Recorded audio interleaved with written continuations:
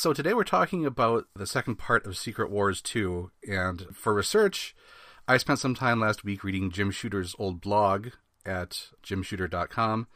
Not that I need much of an excuse to read about 1980s Marvel comics, but I wanted to see if he had written anything about what was going through his head while writing Secret Wars 2. You would actually be surprised to find out there's very little about Secret Wars 2, and I don't know if that's you never got around to it or that's not something we wish to talk about.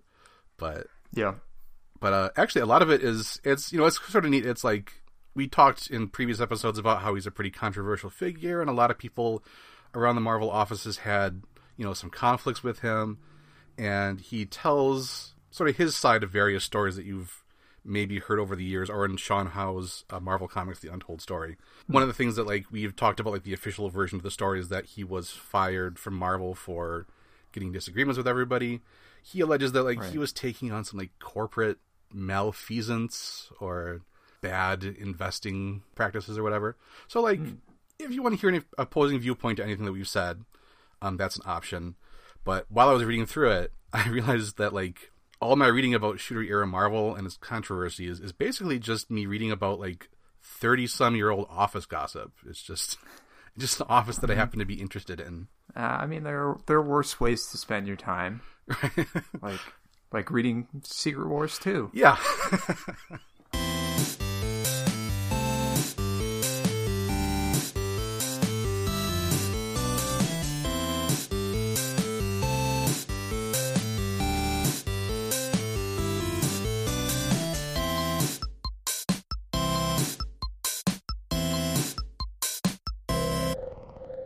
Hi, I'm Ryan McClure. And I'm Justin Zyduk.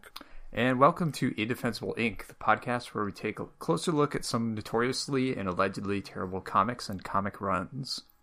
So today we're going to be discussing issues 5 through 9 of 1985's Marvel Superhero Secret Wars 2, written by Jim Shooter with pencils by Al Milgrom, inks by Steve Leialoha, and colors by Christy Shield and various others. So to catch you up, we start off the first part of Secret Wars 2 with the all-powerful being the Beyonder appearing on Earth. He is the character responsible for whisking tons of Marvel heroes and villains away to fight in the first Secret Wars, and he wants to know more about human existence. So he befriends a former supervillain, Owen Reese, the Molecule Man, who has settled down into a comfortable suburban life with his girlfriend, Marcia Rosenberg, formerly known as Volcana. Through conversations with Owen and other Marvel characters like Spider-Man, Mr. Fantastic, and Luke Cage, Beyonder tries to learn about life on Earth, particularly human desire, which he sees as the animating force behind most of human existence. So this leads to about 1 billion fish out of water scenes where he does wacky things like eat a glass soda bottle or sleep on a hotel floor instead of a bed, and so on and so on. To that end, in terms of fulfilling his desires, he also tries many other things, like he accumulates countless earthly riches and consumer goods. He tries to acquire power by taking over the Earth and having all its leaders submit to him. Tries to find love by using his reality-shaping powers to, quote, woo Dazzler, more like manipulate her. And then most of these things are undone by the end of each issue. So, for example, the leaders of Earth are no longer bowing down to him. Also crucial, he adopts 80s fashion trends, so he's rocking a perm and a big shoulder-padded suit. And along the way, he has constant run-ins with countless members of the Marvel Universe. This series was tying in with about 30-plus issues of different Marvel comics. And so when we last left our buddy, the Beyonder, he had just tried to get Dazzler to fall in love with him unsuccessfully.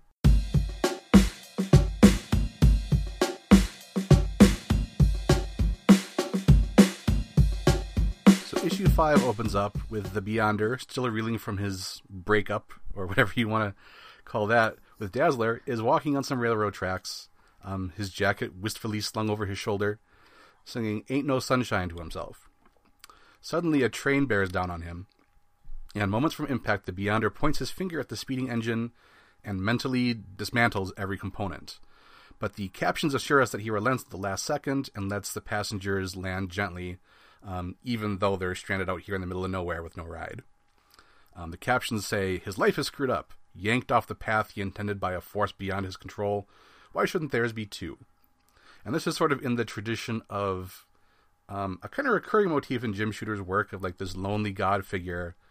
You have an individual who was cursed to wield enormous power and is a really nice guy if you give him the chance, but the heroes stop him and sort of realize like, oh, all he wanted to do was help.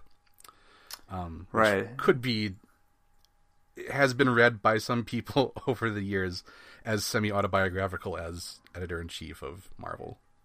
It's like our guy, Grand Inquisitor Lorca in Warriors of Plasm. Yeah, it definitely. Yeah, I mean, you definitely see this all the time. Of like, I have a lot of power, but people don't like me. But I'm trying to. I think I'm doing the right thing, even though it seems like it's wrong. But the Beyonder walks away, but a teenage girl chases him and asks him if he's a mutant, because she is a mutant and is running away because she has heard about a school in upstate New York that takes mutants, which we as comic readers understand to be the Xavier School for Gifted Youngsters. We learn that the girl is named Tabitha, but everyone calls her Boom Boom. So that's right, X-Force readers. This is the first appearance of Tabitha Smith, a.k.a. Boom Boom, a.k.a. Boomer, a.k.a. Meltdown. She's wearing what looks an awful lot like Cyclops' visor, but it's just supposed to be like 80s new wave kind of fashion, like their sunglasses. She takes down her shades to reveal that she has a black eye, because when her parents found out she was a mutant, her dad apparently hit her, hence the running away. And when she talks about her parents, she says, of course, they've always been appalled by me. I was always too weird to suit them. Girls just want to have fun, you know? So I kind of like the implication here that people in the 80s would just reference music videos as shorthand to describe a situation they're in. Like, it was a real we're not going to take it situation, you know? Yeah, the Avengers are talking about the Beyonder going like, well, you know, everybody wants to rule the world. Mm-hmm. So Boom Boom demonstrates her powers. So if you're not familiar with the character, she creates little like balls or globes or pods of energy, which are essentially time bombs that explode after a set amount of time. They're in the woods, so they start a weenie roast and start bonding over a little campfire campsite they've made over what they have in common. The Beyonder's been rejected by Dazzler, Boom Boom by her parents, so they have some common ground there. The Beyonder starts to get mopey and asks what the point of anything is, and maybe he should go back to where he comes from, where, no, quote, no desire can haunt me. Boom Boom tells him he can't check out, and that some of her friends did. So, like, throughout the issue, they sort of elliptically allude several times to suicide without calling it suicide. Mm-hmm. Here they call it, like, I had one friend who took the quick way out, and a bunch who vegged out on drugs and stuff, which you would expect to be the, you know, sort of expected 1980s anti-drug message, except that I would point out that in issue 3, for last episode, the Beyonder was running cocaine for his mobster buddy, Vinny, so, like, he is part of the problem, I think, there. But I guess the deal is that, like, it's apparently awesome and lucrative to be on the supply side of drugs, but don't be on the consumer end. Yes. Be a buyer and not a user. Yeah, and does this cause any introspection on the part of the Beyonder? No. No. No. Nothing causes... Everything is... It's funny because like, everything is introspection except like the things that you think he should think twice about. Mm-hmm. He's mostly introspective about like the same 5 points over and over and over again. Mm-hmm. But, so the Beyonder returns to his home dimension, but while he's in this sort of shapeless void, he still desires Earth consumer goods and the Dazzler. So he starts thinking about like, well, I'll just, you know, create blenders and VCRs and stuff. And then his pants explode. And he realizes that Boom Boom planted a time bomb in his pocket as a prank. He returns to Earth and assures Boom Boom that he's not mad. He even heals her black eye and drives her to the X-Mansion to drop her off. But when they open the door, the X-Men see the Beyonder in the car and attack him. We get a very brief fight sequence, but the Beyonder gets bored and takes off because, as has been established, you really can't fight the Beyonder. But Boom Boom, this really makes her depressed. The Beyonder, who she's grown close to, has apparently abandoned her too. She sets a time bomb for herself and hugs it, which is an apparent suicide attempt. But the Beyonder prevents this.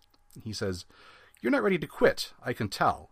So again, not suicide, it's quote-unquote quit. Yeah. They get in the car and they drive through space, like the car has a pocket of air around it or whatever, to the headquarters of the Celestials, which are Jack Kirby's race of enormous space gods that are working behind the scenes of the universe all the time in various mysterious ways. And there's kind of a cool idea here that prefigures Nowhere in KNOW, where in Guardians of the Galaxy, where the Celestials are sort of cosmic giants who remain motionless on this world, and so a sort of tourist industry has sprung up around them. At this point, I was just so happy like he was out there experiencing this cosmic realm rather than like trying to figure out how a doorknob works or something for hanging around the Molecule Man's apartment. Mm-hmm. It's like, give me 20 more panels of that rather than the usual. Yeah. So the Beyonder challenges these space gods. He says if they're so tough, they should stop him from destroying the universe. And they all have a fight, and the Beyonder wins, which is, again, like, establishes that he's perhaps the most powerful Marvel being in creation. Boom Boom is pretty freaked out by this. The Beyonder tries to use his powers to make her happy, make her older, so like an adult, get rid of her powers, but this only upsets her more, and he teleports her away because he has no emotional intelligence for this sort of thing. This bums him out again, so he goes to hang out in his mansion, and because he has a mansion from all the wonderful drug money, and listens to records. And Dazzler's album is on the stereo, which depresses him even more.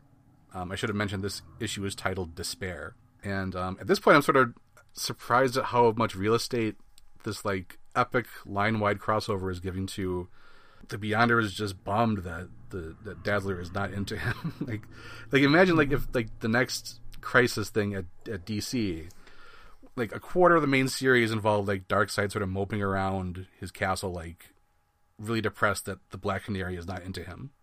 You say that like it's a bad thing, but I'm kind of intrigued now. Yeah, see him like sitting on his bed, kind of kicking his legs, thinking about her, scrolling through her Instagram. yeah. Actually, I'm gonna put this in the pitch journal. Okay. But back on Earth, Boom Boom is concerned about the Beyonder and what he can do. So she calls up the Avengers hotline and narcs on him. Yeah, and one thing that this moment drew my attention to was the art we've talked about before is really rushed in the series, and for the most part you can tell what's happening, but here it looks like she blows up the payphone at first accidentally, but then I guess it's supposed to be that she like blew up the change section to get coins out of it, but you cannot tell that at first. Yeah, for all the interest and clarity and stuff, I think it's like you said, it just so rushed a lot of the time. It came in like there's no room to fix that. Mm-hmm. Boom Boom lures the Beyonder to the campsite where they first met, and they reunite. And the Beyonder seems to have found something. He says, there really is no turning back, no way to take a rain check. There's no way to unlive what you've lived or unfeel what you felt. You have to go on trying or collapse and die, quick or slow. I was almost ready to, quit. Just before you called. I'm glad you did. You're all I have left. So, first of all, the reason that there is a Secret Wars 6, 7, and 8, and 9 after this is because Boom Boom called him. Yeah. Shame. But yeah, I think this scene is most to be, so like he's got this like really strong attachment to this teenage girl, but I do think it's supposed to be innocent here and not like a creepy thing, right? Yeah, that was the vibe I got. He's learned a little bit from his creepy adventures in the previous issue. The Avengers, the West Coast Avengers, the Fantastic Four, and Doctor Strange ambush him. They hit him with everything they got, but he's not fighting back. So Captain America says to hold off and tries to reason with him. He says, why don't you come back where you came from? But the Beyonder says he's tried that. So he wanders off. And just like that, the fight is over, and Iron Man asks if they should go after him. Captain America says no, they just have to hope that he wanders home. Again, like, the superheroes are being really inconsistent about how much of a threat this guy is. Like, I imagine it takes some doing to get like all the Avengers and all the West Coast Avengers and the Fantastic Four and like Doctor Strange all in a room, like, hey, let's all get together at this time in this forest. Mm-hmm. But then it's like, oh, he's not fighting back? Well, I'm sure it'll be okay. Let's go home. Like, they had really no plan except for like fight him. Yeah, it's maybe it says something about me, but every time I'm like, kill him. Yeah. And that will be a point of contention later on in the series. But yeah, that's where this issue ends. Just everybody says, let him go. Let's see what the wacky Beyonder gets up to next. Dr. Strange suggests that the girl Tabitha could tell them more about the Beyonder state of mind, but Reed Richards says she's slipped away in the confusion.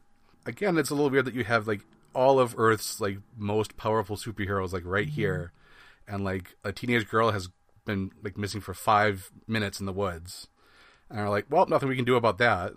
Yeah. I think it's like it's damning commentary on how young people can kind of slip through the cracks of our society. Yeah. So in issue 6, the Beyonder has just purchased property in the small town of Sparta, Illinois, and is building a giant futuristic Jack Kirby-esque headquarters there. A reporter at the local newspaper named Dave notices the building and decides to investigate. He's portrayed as like the only guy who seems to notice that this enormous sinister complex is appearing overnight. But I guess maybe that's a common enough thing in the Marvel Universe, right? That like in small towns there's like this big scary industrial complex that's probably being used by the Serpent Society or something, and everybody's like, oh, it's just that place, on the edge of town. Yeah. He's also, and this is like a weird detail, but he is portrayed as a comics fan in this issue. Like he goes to like the news vendor and he's like, oh, I got your latest issues, and while he's waiting for the Beyonder to show up, he's reading an issue of, I think it's New Mutants. And so, like, I don't know if he's supposed to be like represent somebody like Thundersword in issue 1, or if it's a parody of something or what. But yeah, and he kind of looks weirdly like the Steve Gerber analog in issue 1. So yeah, he's got kind of longish hair and glasses and a beard, and like that's sort of he's like sort of like every comics writer at that time looked like that. So I don't know if he could be anybody. We will have no answers here. Yeah, so while we ponder and try to figure out who Dave might be a stand-in for, the Beyonder is watching a monitor where the child superhero team known as Power Pack are in danger. So he zips out to help them and leaves quickly after saving the day. When he returns, Dave is waiting for him and wants to know all about the Beyonder and his past. So the Beyonder uses a device called the Mento projector to project his memories. It does not, unfortunately, dispense breath mints to Dave, and he recounts and summarizes where he came from and also a recent encounter he had with Doctor Strange. And so at that point, the Beyonder was in despair after not being able to fulfill his desire. So he went to Doctor Strange, who told him he should become a, quote, champion of life, facing off against the forces of death.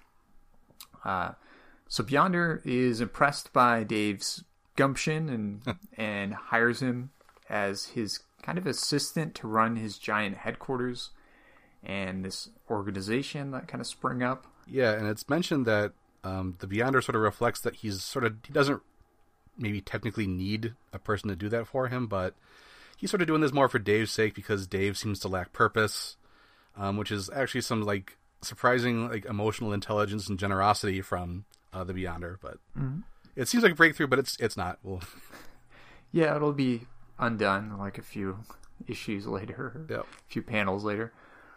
So then Beyonder starts flying around the world saving lives. We see him stopping a tsunami and going to presumably rescue people from an active volcano. Elsewhere, we get more panels with Owen Reese and Marcia hanging out. Owen's reading about the Beyonder, and suddenly a character known as Uatu the Watcher teleports into their home. We've talked about some of the like jokes that sort of fall flat in this series, but one thing that I actually did think, one sequence that I did think was funny, is they're just sort of sitting in their living room, and all of a sudden, the Molecule Man, because he has all these powers, like senses that Uatu is in there invisibly, and like yells at him to come out. Yeah, Uatu's just been hanging out in the kitchen, like going through the fridge in the meantime, waiting for the right moment. Yeah, but if he observes that the mayonnaise is expired, but he's pledged not to interfere. Yeah, so the Watcher is, if you're not familiar with the Watchers, they're a cosmic race who observe important events in the universe, and as other people have pointed out many times, they are sworn to just watch and not get involved, but Uatu at least always ends up getting involved. He says he's been watching Owen's life the whole time as Owen's developed his powers and grown more powerful and then had his life changed. And now he and the Watchers have come to the conclusion that Owen's the only one who can stop the Beyonder. But Owen isn't interested in being a hero. He's like, find someone else to do this.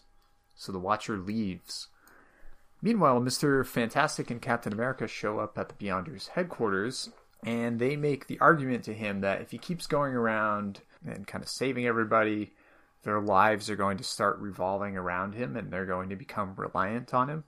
So Captain America gives them a little speech and says, "Do you understand the importance of freedom? There's something disconcerting about you taking care of everyone on the planet, something reminiscent of Big Brother watching. Freedom is the most precious thing a man can have, Beyonder. It must not be compromised." Which kind of seems like a weird response, since all that Beyonder has been doing this issue is kind of rescuing people from like natural disasters like tsunamis and volcanoes. So it's like people need the freedom to die from tidal waves and lava flows. Yeah, and like the Avengers will do that same thing, you know, like if there's a natural disaster, like the Avengers, if they're in the area, will take care of that for you. Well, it's just like the nanny state stepping in to stop people from dying in earthquakes. Yeah, well, maybe off panel, the Beyonder's been taking away people's sugary large drinks. Damn you, Beyonder. So Beyonder resists at first, but then he kind of seems to take it to heart. He goes to give a press conference, and he says, "I just want to help mankind and other kinds not become a big brother," or Reagan's America. Yeah, he's really hung up on the Big Brother idea. Mm-hmm. No big governments, no big Beyonder.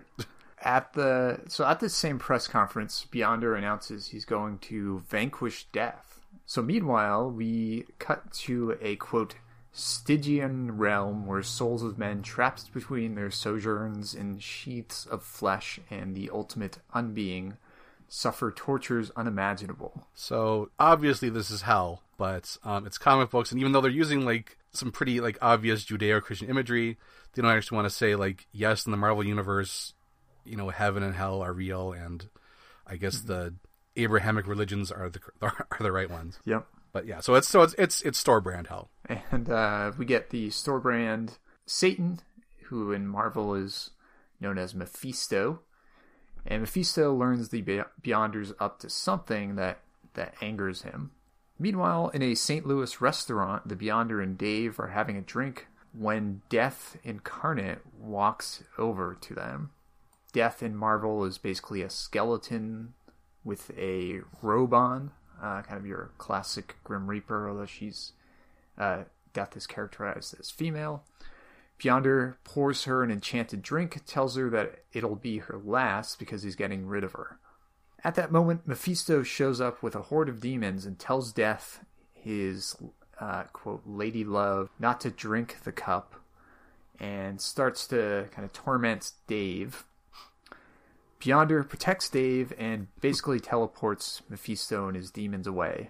Elsewhere, a bunch of powerful cosmic beings show up, led by Eternity, to beg Beyonder not to kill off Death. So the appearance of these cosmic entities is sort of like a big deal in the Marvel Universe, like how Death is personified by a skeleton lady. Eternity is like a big cosmic-looking guy who represents all of existence. There's like a order and chaos that are actual beings that you can meet. So yeah, this is a gigantic confluence of all the most powerful things in the universe. Yeah, so if you're on their radar, you're kind of moving up in the scheme of things. It should be pretty exciting, but it's pretty. It's a pretty chill way to meet the sentience of the universe, I guess. Mm-hmm. Yeah, so basically what they do is they drop by and they're like, "Hey, we're not cool with this getting rid of Death thing." Dave responds and is like, "You eternal beings can't appreciate what it's like to be mortal and subject to death." So he gives the cup to Death, who drinks it and dies. And Mephisto reacts badly. He's lost his love and cries out. Elsewhere, Owen Reese is back in his apartment and sees that a flower that was dead is no longer wilted. And he knows something's up and teleports over to talk to the Beyonder. And says to the Beyonder, while he's holding up the flower, "Look, with all my power, I can't even kill this rose." And Beyonder says, "What's wrong with that?" And Owen responds, "Oh, nothing, except why should I bother watering the flowers in the garden anymore? Why should I even bother to eat? Ha! What is there to eat? Rocks? Why bother with anything?" So he's kind of trying to make the argument for why we need Death, and his point about watering flowers seems fairly legitimate, but overall it seems like not a great argument. Like, the only reason we eat is to stay alive is kind of the premise of his underlying arguments. Yeah, I mean, it's sort of like the Captain America thing that he was getting at, where like there are some times like the characters in the story make points that are valid, but they like argue them in the worst way possible, because the way he's argued is basically, well, yeah, people don't die anymore and they can live, their lives or whatever, but like I can't water my flowers, can't have a steak. Mm-hmm. He's got great advice when it comes to like relationships and so forth, but he shouldn't be like philosophizing. Yeah, it is enough to convince Dave though. Dave's a pretty simple dude. Yep, he's turned around instantly. He tells Beyonder he has to bring back Death. Beyonder says it's beyond even his power now, and the only thing he can do is, if there's some person willing to become Death, he can turn that person into Death and essentially sacrifice that individual. And so Beyonder turns Dave into Death. Yeah, so we got to explore the exciting possibilities and implications of a world without death for like a whole 2.5 pages there. We saw the main impact is that flowers do not die. But if you want to read more about this, there's a book by the Nobel Prize winning author Jose Saramago called Death with Interruptions, which is exploring this possibility of a world without death. It might be a little bit better than Secret Wars 2. I haven't read it, but it's just something to consider. Another unusual implication of this is that, like, from now on in the Marvel Universe, is Death Dave? Yeah, well, and then, like, Mephisto refers to Death in the feminine in the next issue, I believe. But, like, that's his skeleton that we see. So, my takeaway is that for anybody who's upset about Marvel swapping the genders of characters today, just know, if you're a dude, we got Death back. Right. So. maybe just nobody told Mephisto, like, oh, by the way, that's Dave now. Yeah. Love is blindness. So yeah. So Beyonder, to end the issue, he wrecks his headquarters, but he's still saying he's committed to being a champion of life at this point, but kind of wants to start over elsewhere.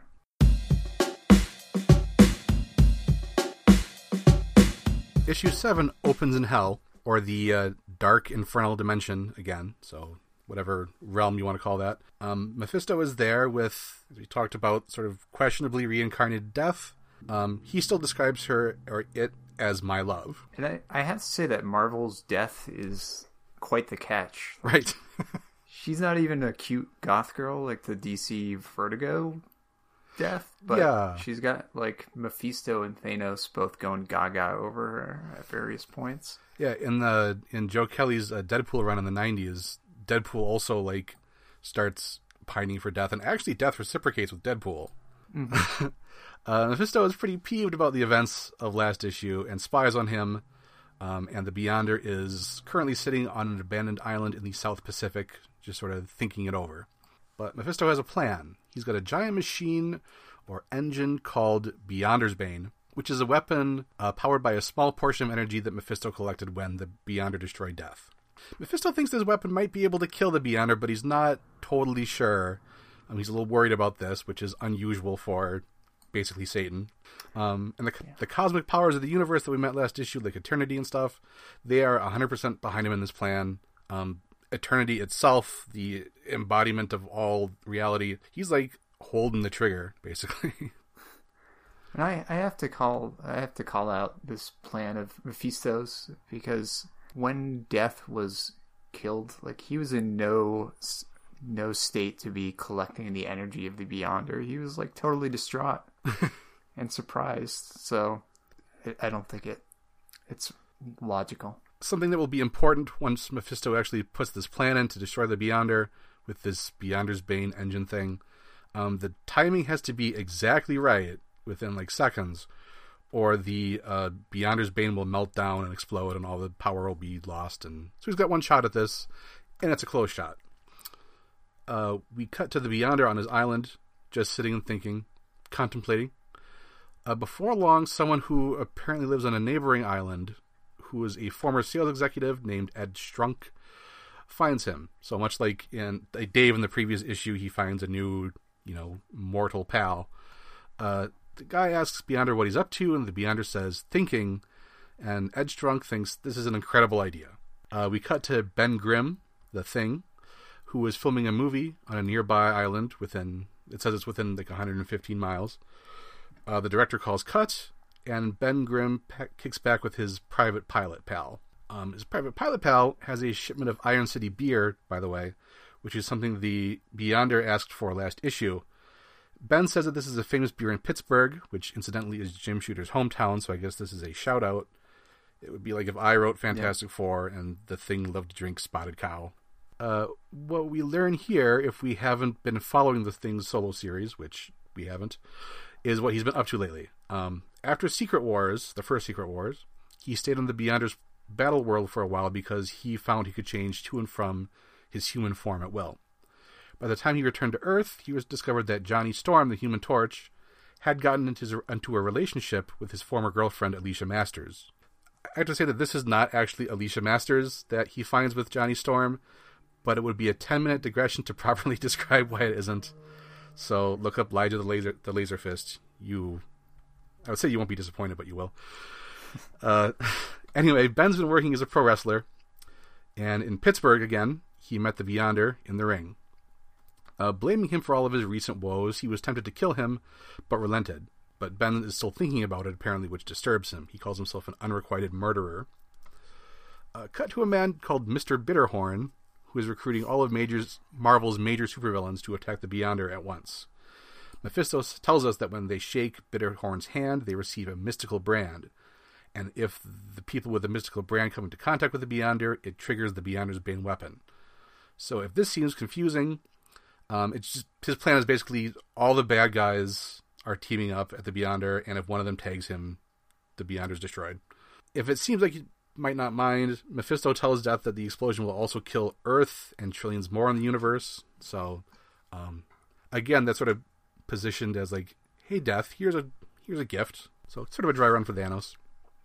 Back on Beyonder Island or whatever, a sort of cult or like New Age religion has sprung up around the Beyonder, is about like, just sit there and like think, man. So it's sort of a commentary, I guess, on spiritual fads of the 80s. Spider-Man incidentally thinks that he should try it out. He's watching this on TV. But like pretty much all Spider-Man does is think, Like when he's spinning around the city, like he's always got like a narrative captions or thought balloons going. So I think he's on his way. Mm-hmm. Owen, the molecule man, sees a report on this phenomenon and is worried that he's going to have to intervene at some point against the power of the Beyonder. Throughout this issue, he and Marcia discuss his growing concern and sort of indecisiveness over what he's supposed to be doing. The villains are poised to attack the Beyonder at this point, but Mephisto needs to keep him busy because the Beyonder's thinking about taking off again. So he appears to the Thing and appeals to a combination of his existing contempt for the Beyonder and appearing as like sort of hallucinations of like Ben's dad and his old coach and Sue Storm and Alicia Masters to sort of like berate him and get him enraged into going after the Beyonder. Ben also gets a power boost and swims to Beyonder's island. Mephisto gloats as the devil does in this situation and says it was too easy to dupe the Thing and convince him to kill. I really have to agree here because I'm not... Pointing out the flaws of your own writing in story does not necessarily make it okay. Yeah. The Thing lands on the island and threatens the Beyonder, but never actually gets to start a fight. And this is not, again, it's not just like, I'm going to clobber ya. Here he is explicitly here to murder the Beyonder. So this provides this apparently really important 6-panel distraction that Mephisto needed to put his plan into motion. And he has readied his Legion Accursed of all the world's supervillains. It's like everybody. It's like Doctor Doom, it's the Vulture, it's Kraven and Kang, and they all attack the Beyonder, sort of swarming on him. And this sort of seems to rouse Ben into thinking clearer, and he wonders whether or not he should team up with the bad guys or fight them. The Thing sees that the Beyonder is not going to fight back, and I guess this spurs his heroic nature to conquer Mephisto's spell or whatever's going on with him. It's also possible that, like, just like Captain America, his whole moral code is like, it's okay to fight somebody unless they're not fighting back. So we talked about last time how Jim Shooter had these sort of rules that storytelling rules that like to impose on writers that supposedly every comic book that was published had to have a moment of like internal conflict that could be summarized as, I don't want to do this, but I must. So this is, I don't want to do this, but I must number 1, which is like, I would like the Beyonder to get clobbered by all these bad guys, but I can't do it, so I have to fight. And for a good time, you should go back and read the issues and count up how many there are, make a chart, and then send it along to us. Yeah, I mean, it's not a bad instinct to want to have some internal conflict in your story. It's just like it becomes very sort of like formulaic. Yeah, and it's not like he has somebody will have like a whole like issue or a couple of pages like working this over. It's like one panel of like, oh, I really don't want to do this, but I gotta. So it's a little shallow, I guess. But anyway, this has spurred Ben to take on every supervillain that there is, which he can actually do because the power boost that Mephisto gave him is still in effect. I guess I sort of feel like Mephisto should have seen that this would backfire somehow. That also, this fight isn't very interesting or well choreographed. Like a lot of the fights in here, it's just sort of like random interchangeable characters fighting. There's no like interesting use of powers or strategy. It's just like dog pile. Yeah. Yep. So the Thing takes out everyone except for the Juggernaut. Mephisto decides to tear up the contract that he signed for Ben's soul so that Ben will lose his power boost, and figures the more powerful Juggernaut will wipe the floor with them and kill the Beyonder and blow up a third of the universe or whatever it is. This is I don't want to, but I must number 2, where Mephisto is like, oh, I want to keep the Thing's soul, but I also want to kill the Beyonder, so I must tear up the contract. I will say that the devil is not really a sympathetic protagonist the way that the Thing is, but... So are you telling me you have no sympathy for the devil? Damn it. Sorry. How did I... We did not we did not script that one. I just walked into it. Ooh. So yeah, Ben demonstrates his characteristic grit and determination and doesn't give up, and he sort of fights with the Juggernaut and sort of holds onto his foot just long enough for the Beyonder's bane to melt down, thus ruining Mephisto's whole plan. Death abandons him.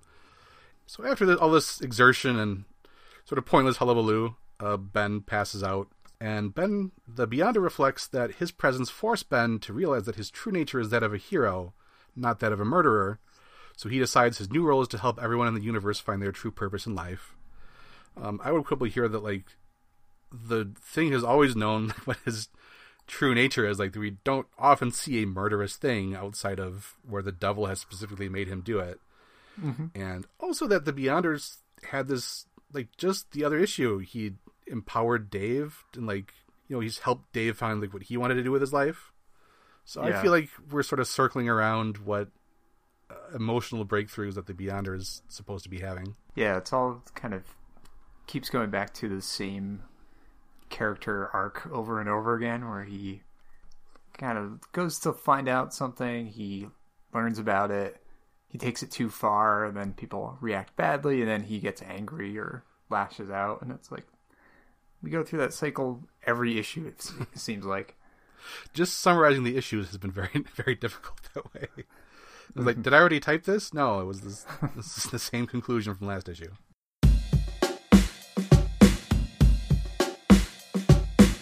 So in issue 8, we start with the Beyonder venting to Owen Reese.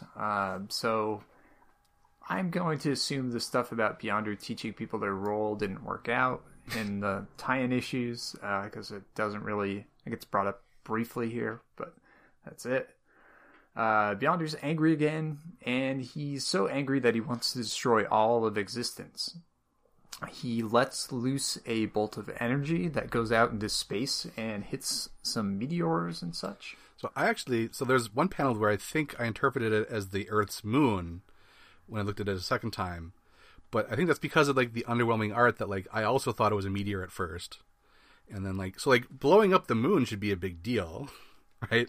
Mm-hmm. In any story that you do, but it's like one panel, like, I think it's the moon or it's meteor, like, just sort of gets a little cracked. In this series, it's just, like, full of, like, things that happen. They don't have any consequence. Like, the moon's blown up.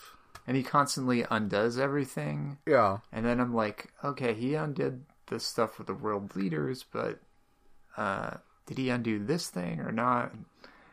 I don't know. It's just confusing at times. But Owen is working to try to calm him down. He uses his molecular control panels to undo that damage that Beyonder just did. Marcia takes Owen aside and tells him to be careful dealing with the Beyonder, and tells Owen how much she loves him. Owen says, don't worry.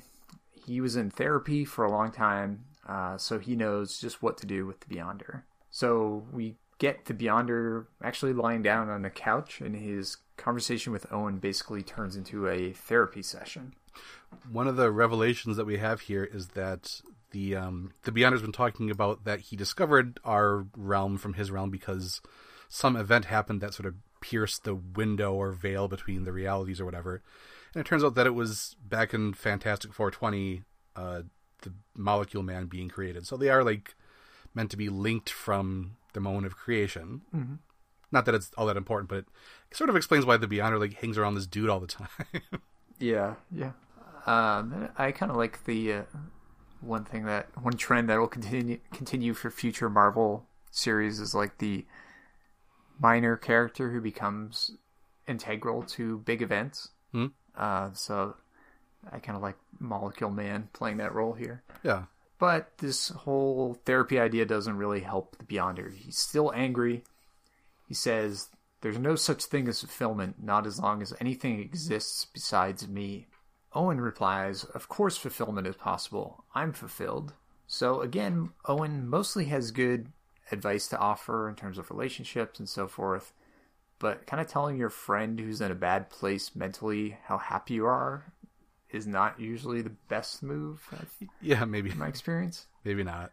I do like, though, I like this whole sequence of, like, Owen's whole thing is that, like, I went to therapy. I'm probably qualified to talk down the most powerful being in the multiverse from his existential cosmic despair. Yeah, he gives it a shot. The old college try.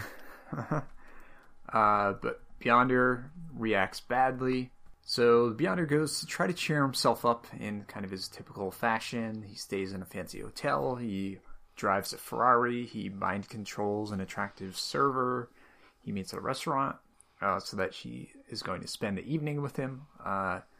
Thankfully not in a sexual way in this case, because he just spends the evening lamenting his fate to her as they're on a hotel balcony. What's better than sex? Listening to the Beyonder whine and whine some more about being able to cause earthquakes and then stopping them. So she somehow endures that, as we must. He says to her, "There is something I can't do. I can't find anything that means anything to me." And so she gives him the idea, or I guess kind of reiterates the idea, that maybe why human life has meaning is because of mortality and its finite nature. Yeah, which I think we're already supposed to have learned from the fact that he can't kill that Molecule Man can't kill a rose, and ergo you need death. But I don't know. Yeah, Beyonder needs repetition for it to truly sink in. So Beyonder, his takeaway from this is that he should wipe out all of existence tomorrow if mortality is so dang important to humanity. And at this moment, the X-Men show up at the hotel to fight him, which is, we're increasingly going to get these like moments where superheroes just show up, or I guess it's already been happening, but like out of nowhere and attack him. And they have no plan. It's like, get him! Beyonder shockingly easily defends himself from their attack and teleports away in a move we couldn't have seen coming. And Owen realizes that Beyonder is going to do something terrible, so he tries building a protective force dome over a section of the country that he and Marcia live in. Beyonder sees the force dome, just laughs at it, and shatters it. There's really just one weird panel. Molecule Man stops the falling glass and sort of like dissolves it to protect the people, below the dome. And there's one guy who's like, maybe it was never there. That's it. It must have been some sort of mirage. It's a really weird detail to get hung up on, but like, why is that one dude just like really trying hard to convince himself that glass did not exist? Yeah, again, I think we talked about this a little bit last time, but living in the Marvel Universe, you must have to try to maintain your psychological integrity. You must have to be in denial most of the time, because like the end of the world is happening every other week, and things are getting blinked out of existence and brought back. It's like, how do you go on from day to day in that world? I could see that. It's funny, like if you read like Stan Lee written issues from the 60s, they'll like see some giant robot or whatever and go like, oh, this must be some kind of publicity stunt. And I was like, it's a very odd, like, I haven't watched a whole lot of Mad Men, but I don't think like the 60s method of PR and advertisement was not like build a UFO and have it land in like Manhattan and then come out and be like, buy this new perfume. Yeah. But they assume it's possible. Yeah. I mean, have any advertisers try that? It's an idea that we should probably pursue. That's how we'll promote this podcast, is we'll build a giant robot for millions of dollars and then send it out. And I'll get started on that. Yeah, you take point on that operation. So Owen and Marcia, meanwhile, are freaking out. They're trying to figure out what to do next, where they can go to be safe. The arts, I mean, it's bad at this point. I'm trying to block it out, but at one point, Owen literally has like a Charlie Brown wrinkly line for a sad face. But anyway, so Beyonder, meanwhile, goes to the desert to talk to the Hulk in yet another scene that makes little sense without reading the crossovers. And he finds out that Hulk's Bruce Banner persona has recently been separated from the Hulk. So the Hulk is now just this super powerful ball of rage with no humanity. And that kind of makes Beyonder reflect on himself and start to rethink his plan. So next he goes to check in on Spider-Man, and he wants Peter Parker to explain this whole mortality thing to him. So again, repetition. Spider-Man basically says the same thing that Beyonder's been told before about mortality, and starts to rethink the whole total annihilation of all existence thing. Beyonder leaves. He sees the new mutants. He's like, hey, the new mutants. And they attack him. I do also like how every time he encounters a super being, he or somebody else has to like announce the name of the team or the character. Yeah, it's very, very storytelling rules kind of approach there. So he spends maybe 2 panels fighting them and then shrugs them off. Elsewhere, Owen is trying to figure out a way to hide him and Marcia, and he talks about going to the universe where the Beyonder was from originally. She says that he has to stay and fight so that the Beyonder won't wipe out all existence. At the same time, we get some of her thought bubbles that reveal she's thinking about some plan she has to carry out, even if it hurts Owen. We don't yet know what that means. Shortly after, Beyonder shows up at the apartment to apologize, but Owen immediately attacks him. And Beyonder is kind of impressed by this attack and how much power Owen has, but then, of course, beats him back and is about to attack and presumably destroy both Owen and then Marcia afterwards, when Marcia throws herself at Beyonder's feet, tells him to kill Owen and not her, and that she'd do anything for the Beyonder, that she never loved Owen, and that she can make the Beyonder happy. At this point, Owen breaks down mentally and falls to the floor screaming. It's pretty brutal, actually. Like, even with the sort of kind of cardboard like writing and script and art and stuff, he like doubles over in pain and just screams, and then the Beyonder literally kicks Molecule Man while he is down. Yeah, this was one of the few moments that actually like resonated with me on an emotional character level a little bit. Out of 8 issues so far, we felt some feelings one time. That's pretty good. So then Beyonder says to Owen, "Is this the price you pay for mortality? That something or someone can mean so much to you, so much that you totally collapse without her? Maybe I'll just stay as I am then." So this turn of events has made him look around the multiverse again before he decides to wipe out everything. And so he's going to do some thinking. Meanwhile, we get a scene with Marcia and learn she faked everything to try to make Beyonder less jealous of the relationship and not hurt Owen. I feel like that's pretty thinking a lot of yourself. Like, oh, this cosmic space being is really upset. It's like, it's probably me. Yeah. But it seemed to work. So she's got better plans than Mephisto, apparently. Doesn't take much. No. So the Beyonder goes to a peak in the Rocky Mountains to reflect some more. He decides he is cool to go ahead with the whole destroy everything plan. At which point the Avengers, it's like pick a random superhero team or group. And the Avengers show up and assault him. The Beyonder defends himself, captures Captain America, and reiterates his plan to wipe out all of existence. Yeah, and we won't see how Captain America gets out of this pickle, but it happens between issues. He gets away. It's not important or interesting. Just the cliffhanger on the penultimate issue of your first ever line-wide crossover. It's, you don't have to pay those things off.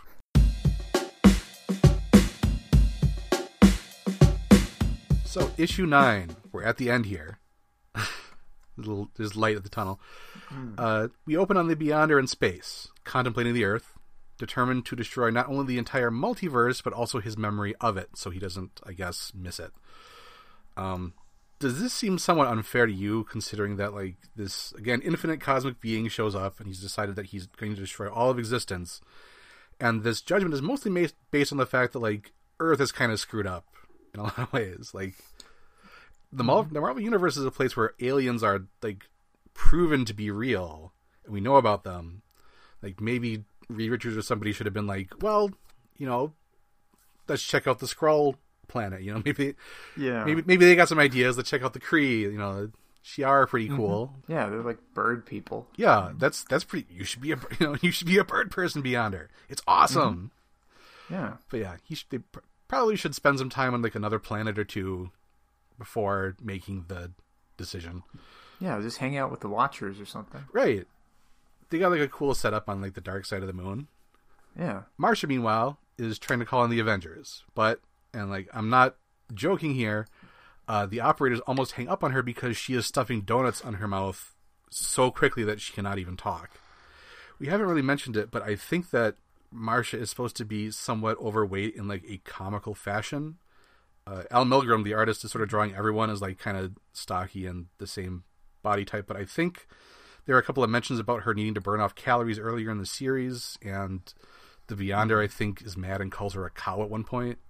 So I think the joke that is being made here is that like the molecule is a little shrimpy guy, and like his girlfriend is this big curvy lady.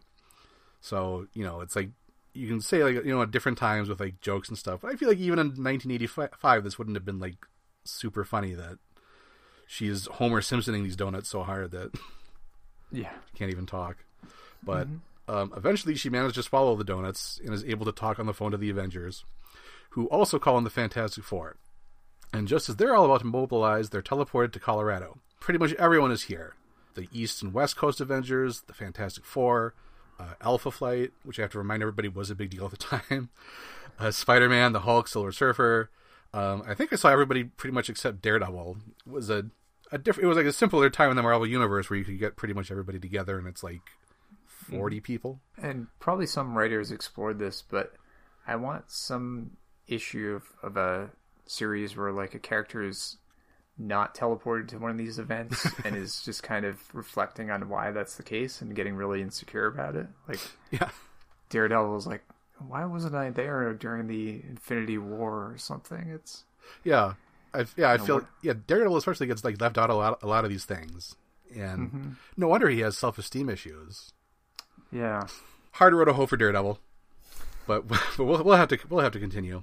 So the reason that everybody just showed up all at once is the X-Men show up too, and it's revealed that Rachel Summers, the Phoenix, teleported everyone there for the big brawl. She has some like power left over from the Beyonder, I guess, from a tie-in issue that, again, we don't see. But they tell Marcia that this will be no place for her and teleport her home. She's worried about her OE, so she goes to check on him. She finds, and again, not a joke here, she finds that his teddy bear is wrecked and fears the worst of Owen. Part of the first major Marvel crossover event is fear that is inspired by this, engendered by this teddy bear. So she's fearing the worst, and she finds him slumped in a chair and calls out his name. The Beyonder returns to his home and films sort of a video rant about what's on his mind. So he's, sort of a very early YouTuber. Mm-hmm. Basically the themes of the entire series are summarized here if you're not tired of hearing about them. It's the Beyonder. Okay, so it's A, the Beyonder comes from a place where he was everything. B, now that he knows that our multiverse exists, he knows incompleteness. C, mortal beings deal with incompleteness by following their desires. But D, the Beyonder is omnipotent and therefore doesn't have any limits and therefore doesn't have any desires. Ergo, his latest plan is to try to become an ordinary mortal human, which he sort of did early on in the series, but I guess this time it's for real. He whips up this giant machine that can convert his energy form into an actual human body. And it's not just like he becomes a human, it's like he is put into this machine. It's got all these like tubes and stuff on it, and like he becomes like a fetus and then grows up and he becomes like an adult man wearing white briefs, I guess. But he mentions that he could use a human woman to be born, but he likes gadgets and jokes that this will be a labor-saving device. I mean, that's a quality pun. Yeah. You gotta give it to Beyonder on that one. Infinite cosmic power, and one time I'm like, okay. That's good. So he tests it on the New Mutants, who he's apparently vaporized between issues. And they return to their original bodies and ages and clothes with blank minds. Before the Beyonder decides to go into this machine, he creates some kind of like a vessel, like a giant kind of light bulb that holds all his cosmic power in it so he can go back to being the Beyonder anytime that he wants.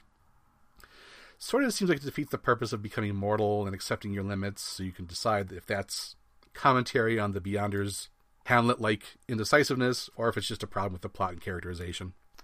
He zaps his essence into the machine, and he becomes a baby and grows into a man. Strangely, an orange-haired man, which I guess no explanation for.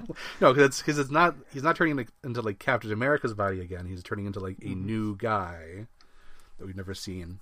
So he becomes mortal. Once he is born, he's instantly horrified by the sensations of being alive and reclaims his power. So, attempt number 1, not a success. We cut back to Marcia and Owen. He was just sleeping in the chair, so don't worry about him. He's done some thinking and has come to a moment of self-realization that the absolute devastation that he felt when Marcia left last issue means that he's been, this relationship has been sort of dependent for him. And so after she left, he's had to find the strength within to continue on without her. And now that she's back, he can love her, what he says, sort of for the first time, because now he knows that he doesn't need her. And this is kind of an interesting take, like, for this series to draw a line between love that's dependent and love that's given freely, or whatever you want to call that. It could be very interesting to read a story about this nigh omnipotent molecule man getting into a dependent relationship and realizing it and then working through that. But I don't think that's what this story is. I mean, it was like sort of these domestic comedy hijinks and suburban satire, and like he makes this decision off panel. You know, like I never got the sense that like we were seeing a dependent relationship. It was like, oh, they like to eat TV dinners and watch, you know, TV reruns and stuff. And now it's like, no, actually, this was unhealthy for me. Right, but, right. I do not know anything about Jim Shooter's personal life. So this is not, I'm not saying anything here, but I will say that when I read this type of thing in a comic book or a book or a TV show or a movie, it makes me think that a writer, whoever it may be, is working out some sort of personal issue. Did you? Because it really comes out of nowhere, and it is like a very sort of singular idea. Yeah, I mean, it reads to me a little bit like certainly something that would have come up in therapy. So, the molecule man is now self-actualized. The struggle that he's been going through this entire series that we haven't been aware of is over, and he decides that he needs to stop the Beyonder himself. Speaking of whom, the Beyonder has decided to go back through the machine and become a baby and grow into an adult human form again. This time he doesn't chicken out right away, and he sort of plays with the idea of having limits. He like runs around until he is tired and sweats, and like it's sort of a fun novelty for him. Then Mephisto shows up, who actually is sort of the villain of this series. I didn't realize going in. He's determined to torture the Beyonder until he can sell his soul to Mephisto. And there's some pretty gross panels of Mephisto like spitting out maggots on his face. But the Beyonder is able to move past the maggots and the demons and the flames that Mephisto is throwing at him, and reclaims his power from the bulb. And then Mephisto leaves again because he's not having a good track record here. Yeah, I will say there are a few panels in this issue that actually seem pretty cool. Like there's a Kirby-esque panel of the baby going through the machine earlier that looks really neat, and there's a close-up of Mephisto that looks like an old pulp illustration. Yeah. So it just gives you a sense of, hey, if Al Milgrom actually had time to, draw this and for the inkers to do the work, it would have been a lot better. Yeah, I've read stuff that both of those guys have done, and like it's some of like Al Milgrom is never going to be like a flashy like superstar kind of like image kind of like flashy artist, but like he draws nice pictures when he has some time to do it. Yeah. The Molecule Man appears before the heroes, and he says that he's going to help them fight the Beyonder. The Beyonder observes, I guess it would be betrayal because they've been sort of pals, but it's given him an idea, and he makes adjustments to what he started calling his like Mama machine, or even just Mama, and some kind of odd Freudian twist. The idea is that he will give himself a mortal form, but he will still have his nearly omnipotent power like the Molecule Man does. So he can die, but still pretty much can do anything else, I guess. To distract the heroes while he's making these adjustments, he mentally manipulates the New Mutants, who were sort of in zombie form earlier, to fight the assembled superheroes. And so we get like a big couple of page fight here, and like where actually the action is choreographed and it isn't just like everybody launching themselves at each other. But no offense to the New Mutants, but it's like it's the Junior X-Men like versus the adult X-Men and the Avengers and the Fantastic Four and Spider-Man and the Hulk and the Silver Surfer. So it's one of the biggest battles I think like in the entire series that we see, and it's Well, one thing that this sequence brings up and that comes up throughout the series for me is question of what is the limit of Beyonder's powers. It's like, couldn't he just teleport all the heroes away, or like create a million clones of the New Mutants or something to fight them? Like, why doesn't he just make them go away? It's either like a lack of creativity on the on the writing, or just it doesn't work for my story. Yeah, if they do that. But yeah, it is sort of just like, it feels like, oh, we need a fight here. Here you could have grabbed all those supervillains or whatever and put them in there, but it's the New Mutants. No offense, New Mutants fans, but the heroes stop the New Mutants, because of course they do, and crash the Beyonder's pad. They have another battle that's, again, everybody's just jump on the Beyonder. You all have various unique powers and things that you could use for strategy, but like instead I think we should all just jump on the Beyonder and see what happens. That will probably work this time. But the Molecule Man steps up and takes on the Beyonder one-on-one. It's the captions say, the two mightiest beings in all existence clash, and every creature on every planet in every dimension feels the multiversal tremors of their fury. And we get some interesting art here too, to be fair, about like sort of there's like aliens reacting and like sort of weird cosmic effects that's happening in this battle. The Beyonder gets the upper hand though, and releases some energy wave of some kind that threatens to destroy everything in its path. But the Molecule Man has mentally moved every living thing out of its path, so I don't know what the point of any of this is anymore. Like you said, it's like everything gets reversed, or like everything, like, oh yeah, he launched a solid beam of death out, but like I'm, vibrated everything out of sync or whatever, so it'll be fine. It is really hard. Like when I was writing the summaries for this, it is just really hard writing this one in particular, because it's just like, and then this happens, and then this happens, and then this happens, and then this happens. Yep, and it all doesn't matter in the end, pretty much, because most of it gets reversed. Spoilers, but so this explosion, or this beam of death or whatever, does have the effect of, I guess, destroying the Rocky Mountains. But the heroes survive, and the Beyonder gets back into his machine. The heroes find the Beyonder still in like fetus or baby form in the machine. Molecule Man wants to kill the baby and attacks the machine, but it apparently has a nuclear bomb rigged to protect it. So we get another big explosion, but the Invisible Woman and Phoenix and Silver Surfer have all tag teamed to create a barrier, so it's okay. So we had another big explosion of fury and death, but don't worry about it. It's so demoralized at this point, summarizing the issue. It's okay, you're almost there. Let's power through. The heroes are divided, now that they're okay. It's taken a lot out of Sue, and so like some characters take this pretty personally. The heroes are divided about killing the Beyonder baby. Reed Richards doesn't want to. The Scarlet Witch doesn't want to, because she's having a baby, so she has sympathy for other babies. So they all sort of launch themselves at the Beyonder Mama machine. Reed Richards tries to hold a bunch of them back by sort of like ballooning up or like stretching out into this huge barrier. Spider-Man is attacking the Reed Richards barrier, so like I guess it suggests that Spider-Man is at least somewhat on board of like, let's destroy the baby in this machine idea. In the end, the choice is taken out of their hands because the Molecule Man zaps the machine.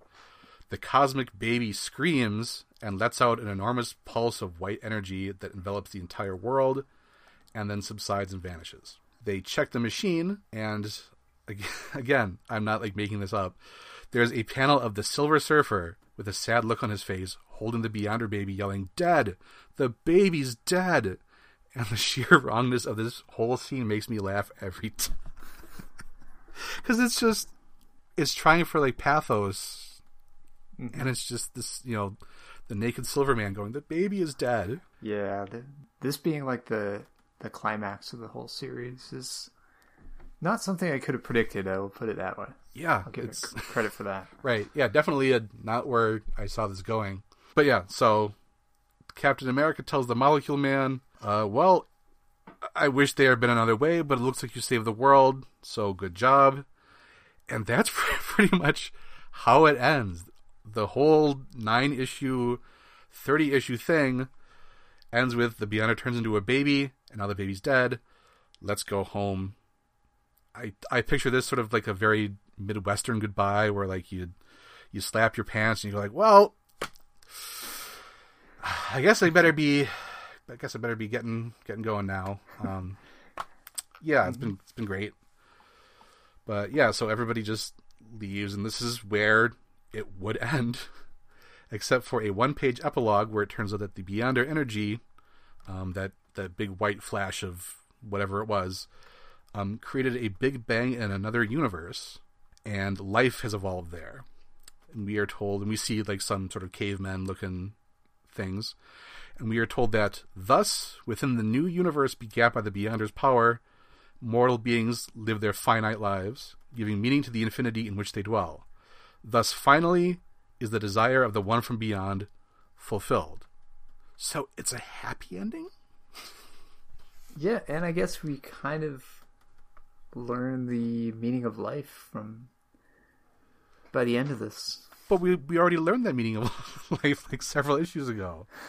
Yeah, but I forgot. Yeah, I guess we could have stopped reading the first time somebody said, well, actually people having life being limited is what gives life purpose.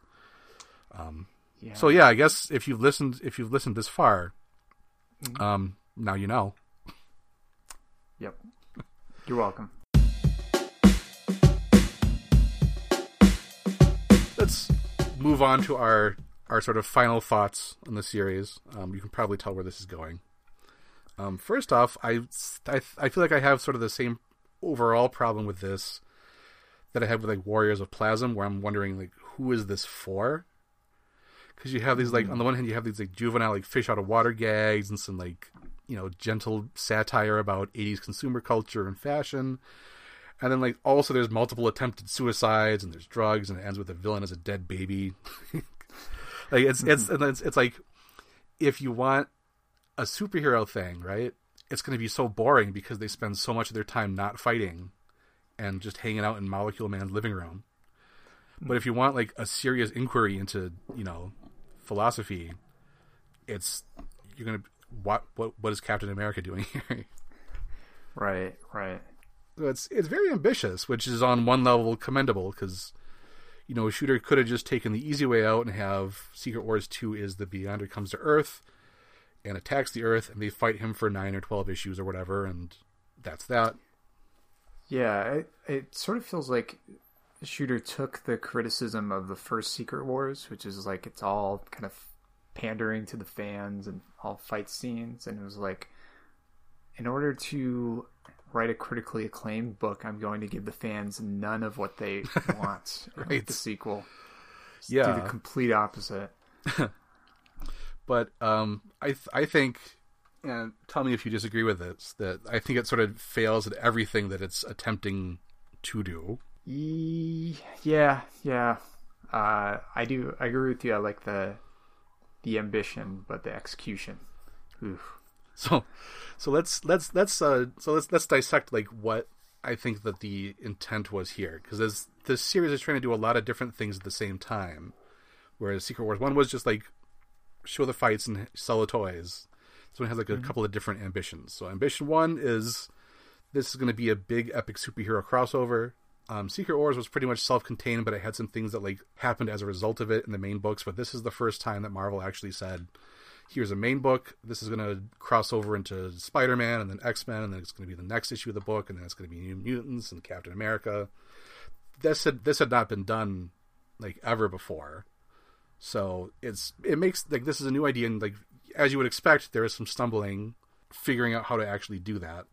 But it is really hard to read the main series on its own, as we have done. And there's almost like no if you have a series called Secret Wars 2 and you're looking for superhero action, there's almost none of it in the main series. It's all happening in the tie-in books. And right.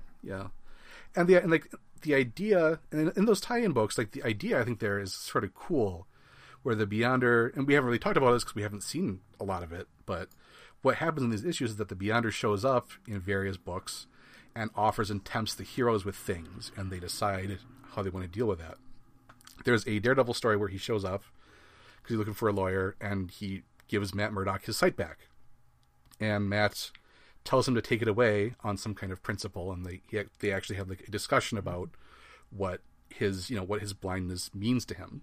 Yeah, and you mentioned last issue or last episode the the Spider-Man crossover where he takes the gold notebook out of the building that's been turned to gold and has to decide whether to sell it or return it. So it did, I think, lead to, at least, I only know the Spider-Man tie-ins, but some interesting stories and dilemmas. And I'm curious about the experience of reading all the tie-ins, whether that would make for a more satisfying central experience, just going through more of these things with the Beyonder. Yeah, it probably would. And like also reading this over like 9 months instead of, a week or two probably would have helped. Yeah, I mean, maybe that would have made it seem like the Beyonder's not just kind of going over the same plot points every 5 minutes, because it would have been stretched out more too. Yeah, so like, and so, on the one hand, you can say it is unfair that we read this book in this format in maybe a way that it wasn't necessarily intended to, but not everybody bought all 30 tie-ins, and like, this is a book on its own that you can get, on Amazon or on Comixology, and it's sold as like, here's Secret Wars 2, 1 through 9. And I think like modern books do this a little bit better, but it was a new idea at the time. Yeah. But so even though like the crossover things were sort of cool, because it was early and like not everybody was used to this, like a lot of writers didn't get into it. There was confusion about like who the Beyonder was exactly and how he acts. He acts very differently in like other issues. Like generally they play him as sort of this, very powerful and imposing cosmic force, and not the guy who's like, really loves his Cuisinart and is moping around. That Daredevil issue that I mentioned, Shooter had to actually rewrite it because Denny O'Neil, they had an agreement about how to do it, and he says that Denny O'Neil didn't really get into it as much as he should have. John Byrne seemed to regard the Beyonder as kind of a nuisance. When he had to do the Secret Wars 2 tie-ins, he had to rewrite one of my least favorite Fantastic Four issues ever to sort of shoehorn in the Beyonder, which makes like a bad issue worse. Yeah. Something actually, this is something maybe we'll tackle in the future. It's the one where the kid loves the Human Torch, and so he sets himself on fire. It's really, it's divisive. But yeah, then in another one, like another issue of Fantastic Four, he brings in the Beyonder, but he doesn't really do the whole like what do you desire thing. It's basically to fix a continuity mistake caused by the first Secret Wars. So it's results may vary. Yeah. But so as a superhero thing, it doesn't really succeed. The second thing that it's trying to do is sort of do like a satire of 80s culture and like what would happen if this, naive cosmic being came to the 80s, right? Yep. But it's not a very trenchant look at the 80s. It's like people love gadgets. Suburbanites eat dinner in front of the TV. And I'm not always sure in the dialogue whether people are talking weird because they're just being depicted as rubes in the satire, or if it's just like the comic book dialogue that Shooter is using. Because like the Beyonder is, cosmic guy, and he says things like rats when something doesn't go his way, Yeah, he quickly gets the hang of Earth slang and like is dropping idioms all the time. It's sort of a bad sign, I guess, when I look at the issue and I'm like, how much of this bad dialogue is intentional? Because it could be, but maybe it isn't. If Jim Shooter had written about it on his blog, maybe I would find out. So the third thing that it's trying to do, and the most ambitious thing that it's trying to do, is be a serious inquiry into the meaning of human existence, which is a big ask of, a 9-issue series. So again, that's ambitious and like really interesting that like he wanted to take this sort of platform because he knew that this was going to sell no matter what. And so he wanted to take this platform to like really make you think, but it's not insightful. It's just the Beyonder wandering around, moping, asking sort of like intro level philosophical questions that, it's not like nobody's ever asked about what does death mean. Like we talk about this all the time. And there's no really resolution to it other than there's, either the only points that I can take away from this is that the meaning of life is that it ends. And so it's what you do with your time, I guess. And that there's no point to being God unless you create, which is sort of like the subtext of the Beyonder because he does all this stuff and like nothing, having all this power doesn't really mean anything until he accidentally creates this universe and this world where life exists. So is that like maybe a metaphor for the creative process? If we're reading this at all autobiographically, I don't know. You know? Okay. The only really interesting thing from like a philosophical or deeper meaning perspective is that idea about being in a dependent relationship and it not being love unless it's something you can choose and not need. But it's pretty minor, and I didn't even know that was a theme until the one page it appears on. Right. Yeah, I mean, I think that deserves credit for at least tackling these big questions in a format that is probably read by a lot of younger readers at that point who wouldn't be really exposed to some of philosophical discussions. And maybe that's my problem, being like, you know, not being a child in 1985 and having these ideas introduced, I guess. But I mean, that's both of our problem with reading all of these issues. Yes. Being 30-somethings in 2019. Terrible burden of age. Yeah. Yeah, and we talked a little bit about how, just from a character development standpoint, it keeps kind of cycling back to the same beats over and over again, so it doesn't really feel like the Beyonder's developing at all. So even at that level, it doesn't hold up. So do you have any final thoughts on Secret Wars 2 before we probably never return to Secret Wars 2 again in our lives? This war should have stayed a secret. Whoa.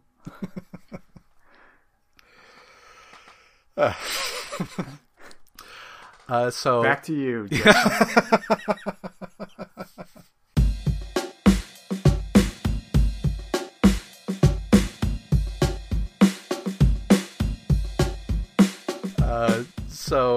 You may be wondering, did the Beyonder, perhaps the most powerful being the Marvel Universe has ever seen, ever return? Yes, but the Secret Wars 2 and the Beyonders specifically was so like profoundly unpopular that they have basically been retconned away multiple times in multiple ways over the years.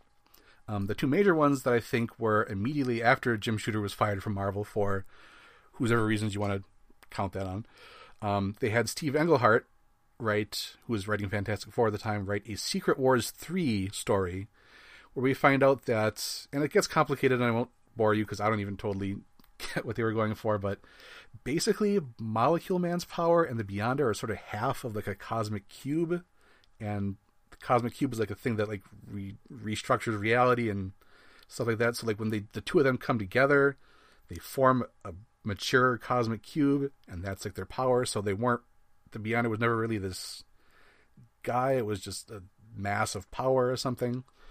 So that's one way to do it, is to say that. Mm-hmm. Brian Michael Bendis did it a different way in the series The Illuminati, which was about sort of like the idea that there was all this stuff behind the scenes in Marvel history where a lot of the main sort of brain trusts of the Marvel heroes got together and decided what to do about things. That suggested that the Beyonder was a mutant inhuman, and so the idea is that you have like powers on top of powers, and that makes you really immensely powerful, and like most of the events of Secret Wars 2 were like an illusion designed to entrap him or something. So no matter which way you want to play it, what we see in Secret Wars 2 is revealed to be a deliberate misleading in one way or another. Yeah, so not much news on the Beyonder front until around 2015, where at this point it was revealed that he was part of a race of beings called the Beyonders, and they played a role in the 2015 series entitled Secret Wars. So what happened was the Beyonders killed off several major Marvel cosmic beings, including the Living Tribunal, and this was causing entire universes to collide with one another throughout the multiverse. So, spoilers for that series. Some superheroes and Doctor Doom go to confront the Beyonders. Doctor Doom uses some kind of bomb made out of energy from the Owen Reeses of various alternate universes to kill the Beyonders. And then he takes over as God Emperor Doom and rules over a world made of fragments of the multiverse called Battleworld as a callback to Secret Wars 1. So that is your latest Beyonder news. Beyonder updates. Stay tuned. Mm-hmm. But putting Secret Wars behind us, mercifully, we have a couple of recommendations if you're looking for something else. Usually I try to tie mine in to the theme. We both try to have some kind of connection. But this time I haven't really read a lot of comics lately, so I just grabbed a random trade paperback off my shelves.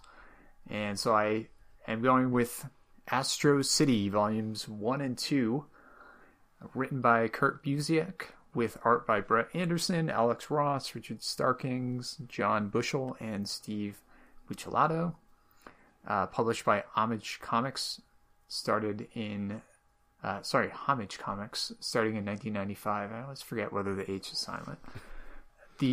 So this series, it's been described as sort of a response to the grim and gritty deconstruction of superheroes that was happening in the 80s and 90s, and kind of an attempt to restore the wonder, fun, and optimism of comics. Each volume is structured in an interesting way. At least I think I've read the first 3, in that it's more of a comics anthology, meaning you don't follow just one set of characters throughout. It's from issue to issue or volume to volume. It will focus on different characters in this one city. The other interesting element is something that Busiek carries over from his work on the title Marvels in the 1990s, which is the comics is often told from the perspective of characters comic stories typically don't focus on. So you've got the average citizen watching these superheroes. It'll focus on them, or a petty criminal who is running away from a street-level vigilante, or the sidekick of a famous hero. And so because you have this focus on these interesting characters, you get these perspectives, and it feels kind of personal and effective, even as it's succeeding at the other stuff in terms of bringing back that sense of wonder and optimism and so on. Artwork is gorgeous. The character designs are fantastic. And I need to continue reading more of it since I'm only a few volumes in, but definitely check it out. Yeah, I agree. I also need to get more Astro City because it's something I have picked up over the years, and I think it's actually sort of underappreciated, like because it's been going for so long, I think. Mm-hmm. But so I have something that's a little perhaps less cerebral and insightful, but because we've been talking about Jim Shooter for a while, I didn't want to be a big meanie. So I found some comics that Jim Shooter has written that I do really enjoy. And this is the, I think it's sort of informally called the Nefaria trilogy, from Avengers number 164 to 166 back in good old 1977. And you might remember the villain Count Nefaria from the first Chris Claremont arc of the all-new, all-different X-Men in the 70s. That was the first mission that the X-Men go on to fight Count Nefaria, and he ends up taking down, it causes the death of Thunderbird, one of the new X-Men. So in this one, he comes back and uses various comic book science to bestow himself with phenomenal superpowers, including strength, speed, and I-beams. So this arc is sort of becoming like, what if the Avengers fought Superman? And unlike the sort of random dogpile fights here, all the action is really well choreographed, and they give a lot of thought to each hero using their powers in unique ways to fight Nefaria. John Byrne does the art, and he does a really great job, and he's also probably put a lot of thought into how you portray different things and different ways of basically fighting Superman.